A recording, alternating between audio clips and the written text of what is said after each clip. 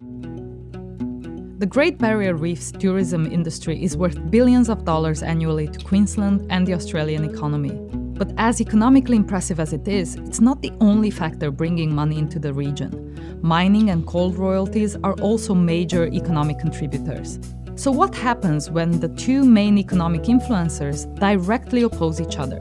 What will this mean for the future of business in the region? From the University of Sydney Business School, this is Sydney Business Insights, the podcast that explores the future of business.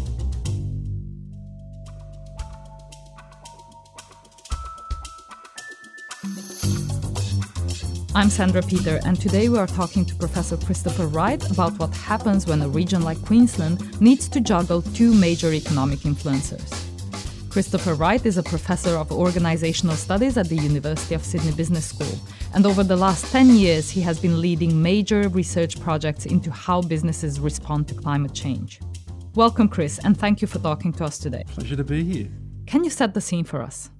Yeah, sure. Well, basically, we've got two key sectors that are critical to Queensland and to Australia. On the one hand, we have tourism and related industries, largely driven on the coast of Queensland by, of course, the Great Barrier Reef. And on the other hand, we have more established industry, I guess, around the extraction of coal, fossil fuel, for mostly export income. And there are other industries involved in this tension, particularly in the pastoral sector, sugarcane, agriculture, local jobs, etc. So there is a tension between essentially two key sectors in the Queensland economy, the resources sector, coal industry, and tourism. And this has come to a head, in a sense, this tension around the future of the Great Barrier Reef. Because what we've seen in the last 2 years is a series of unprecedented back-to-back bleachings of coral on the Great Barrier Reef, and this has raised the issue of what might be causing this and whether resource extraction, coal mining may be impinging on the likelihood of the reef maintaining its status as a major tourism drawcard. So we've seen almost 90% of the reef being affected, almost 20% of the reef dying, and we've also seen a major opportunity for the Queensland government to invest in a different industry. What's happened there?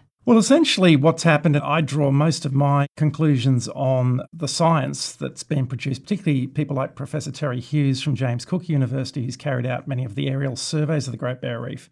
2016 and 2017, we've had back-to-back coral bleaching events, which have been caused largely, or pretty well all of the way, through warming of the ocean waters through climate change. So there's been unseasonably warm coastal waters, and this has prompted these bleaching events of up to about 2/3 of the Great Barrier Reef now, if we include both bleaching events. And Professor Hughes' research suggests the mortality rate from those bleaching events may be as high as 80 or 90%. So this is pretty catastrophic for the future of the reef, which is one of the world's natural wonders, which has existed for millions and millions of years. And it now looks like through the impact of human activities globally in producing greenhouse gases and contributing to warming and climate change, we are now impinging on the future of the physical viability of the Great Barrier Reef. That then leads to the likelihood that large sections of the reef will probably die, implications for tourism, whether we're going to see reductions in the number of people going to come to look at the reef, given that it's dying. On the other hand, there has been promotion from both sides of politics for the expansion of new coal mines, particularly in the Galilee Basin of Queensland, which is to the west of Mackay. And if fully developed, up to 9 mega coal mines were developed. These would be some of the biggest coal mines in the world, and the first mine that's being proposed is being promoted by the Indian resources company Adani to open up the Adani Carmichael mine. And it hasn't gone ahead yet. It has ticked all the approvals and regulatory hurdles, despite significant resistance and challenge. And the company is now seeking about $1 billion loan from the federal government to construct a railway from the mine to the Abbott Point coal terminal to export the coal. What are the economic and ethical challenges that the government and the state have to juggle? Well, economically, state and federal governments would be concerned about the royalties that might come from coal mining and coal export, the potential jobs that might be generated by this resource development. Ethically, I guess on the coal side, there might be some advantages in jobs for local communities, but the problem there essentially is that although the company Adani initially promoted the possibility of tens of thousands of jobs, under cross-examination in court in Queensland around the environmental approval, it was found that in terms of direct jobs, the Adani mine would only contribute around 1,450 direct jobs because it's going to be a highly automated mine. By comparison, the tourism industry in Queensland on the coast there generates around 70,000 jobs. So there is actually a significant jobs disequilibrium there in terms of coal, not actually the coal industry, not necessarily generating that many jobs. The other component there, I guess, is around climate change, that if these coal resources are exploited and significant amounts of coal are exported to India, as is the plan, these will be some of the biggest coal mines in the world. They will generate significant greenhouse gas emissions when that coal is eventually combusted. And although there have been claims that the coal that's being mined is cleaner than other types of coal, the latest research suggests it's actually high in ash and sulfur. It's not actually very clean coal at all. And the whole concept of clean coal is something of a furphy, because if you burn coal, you're going to be emitting significant amounts of CO2.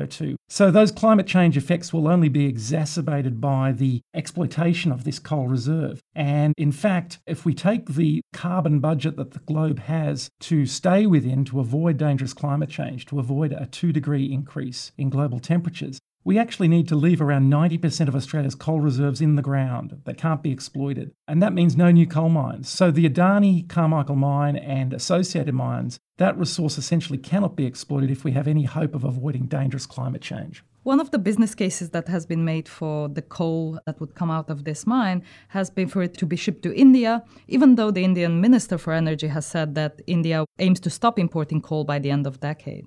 Almost everywhere else internationally, there seems to be a move away from coal. So who is the deal primarily supporting in this case, and what is the time horizon that we're looking at?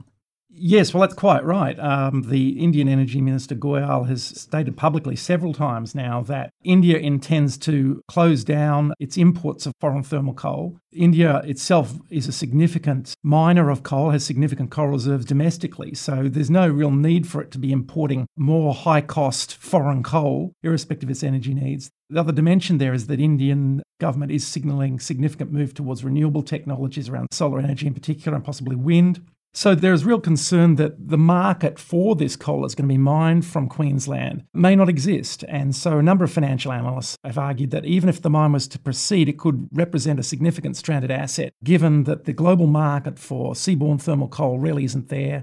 We're seeing a structural decline in demand for that coal. So the business case really probably doesn't hold up in the medium to long term. And that could lead to a significant cost for local communities and Australia more generally, in that we're loaning large amounts of money, $1 billion for this rail line. We could be left with coal mines, open coal pits that have been developed but which fail to proceed. So there's the danger there of an economically stranded asset.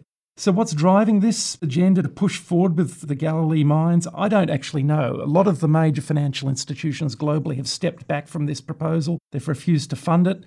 Standard Chartered in the UK, many other large global banks, and in Australia, the big four banks are stepping back from any sort of commitments to finance this proposal. It's clearly got the support of the federal government and the state Labor government, I think largely because they fear the pushback against them if they are seen as impeding any proposals for jobs that might come from local developments. Is there something that we could alternatively invest in that would be both economically beneficial but not environmentally detrimental? Yes, indeed. I think it's pretty clear that if you're looking at an industry which ticks both the boxes of economic growth and jobs generation, but is also kinder to the environment, renewable energy sector would be the sector you would focus in on. It would require government leadership and policy initiative, but you could fairly quickly, I think, ramp up large-scale solar and wind energy developments. And if you think about the context of northeast Queensland, plenty of possibilities there around solar energy and wind energy. And now with the innovation of battery storage, that makes renewable energy a very viable proposition at scale for energy production for local communities up there, but also jobs generation, because a lot of these plants generate significant jobs in both the manufacture and setup and ongoing maintenance of their energy provision. Are there other areas in the world where we've seen this tension between the environment as a source of income and industries that are competing for the same resources, where the environment has triumphed without detrimental effects to the economy? Well, yes. I mean, this battle goes on across the world, and usually, unfortunately, the environment is the loser. If you think about the big resource developments that are happening now in North America and Canada, there's the tar sands industry. In the US, the massive expansion of gas fracking and oil exploration. So typically what happens is that energy, mostly fossil fuel-based energy, trumps any sort of environmental concerns that might exist, and this can lead to social protests, as we saw in North Dakota last year. In terms of an example where the environment perhaps comes out as a winner, I guess you could look at an example like Costa Rica in Central America, where for a series of reasons that go back many decades, a government there decided that the environment should have a more preeminent position in discussions around economic development. And they have developed a quite innovative sort of approach to renewable energy, where now the Costa Rican nation generates around 90 to 100% of its energy through purely renewable energy sources. Wind, solar, quite a significant geothermal contribution given Costa Rica's location. But the other aspect there, the other industry they promote is ecotourism. So they get a lot of income by promoting the nature of their wilderness, the forests, the rainforests, the exotic species, and that brings in income from tourists from all around the world who want to see a less spoiled environment and they want to see nature and exotic animals. So there's a country, I suppose, which has used the focus on energy, which is a shift towards renewable energy, and also leveraging the advantages that come from a worldwide demand for sustainable ecotourism. Where does all of this leave Australia with regard to the future of business in the area? Well, essentially we have a choice, and we have a choice to pursue a more sustainable, renewable future, or we have a choice to keep moving down the path of business as usual, which in Australia's case is essentially a nation driven by extractive industries, by digging stuff out of the ground and opening up new, larger fossil fuel-based developments like the Adani coal mine in Queensland, which will lead to inevitably the demise of the Great Barrier Reef. So we have a choice, and that choice needs to be delivered through political means. We need to force governments to make the right decisions towards a sustainable future and not to lock us into more fossil fuel developments, which will essentially ensure our future will be a grim one indeed. Chris, thank you so much for talking to us today. My pleasure. You've been listening to Sydney Business Insights, the University of Sydney Business School podcast about the future of business.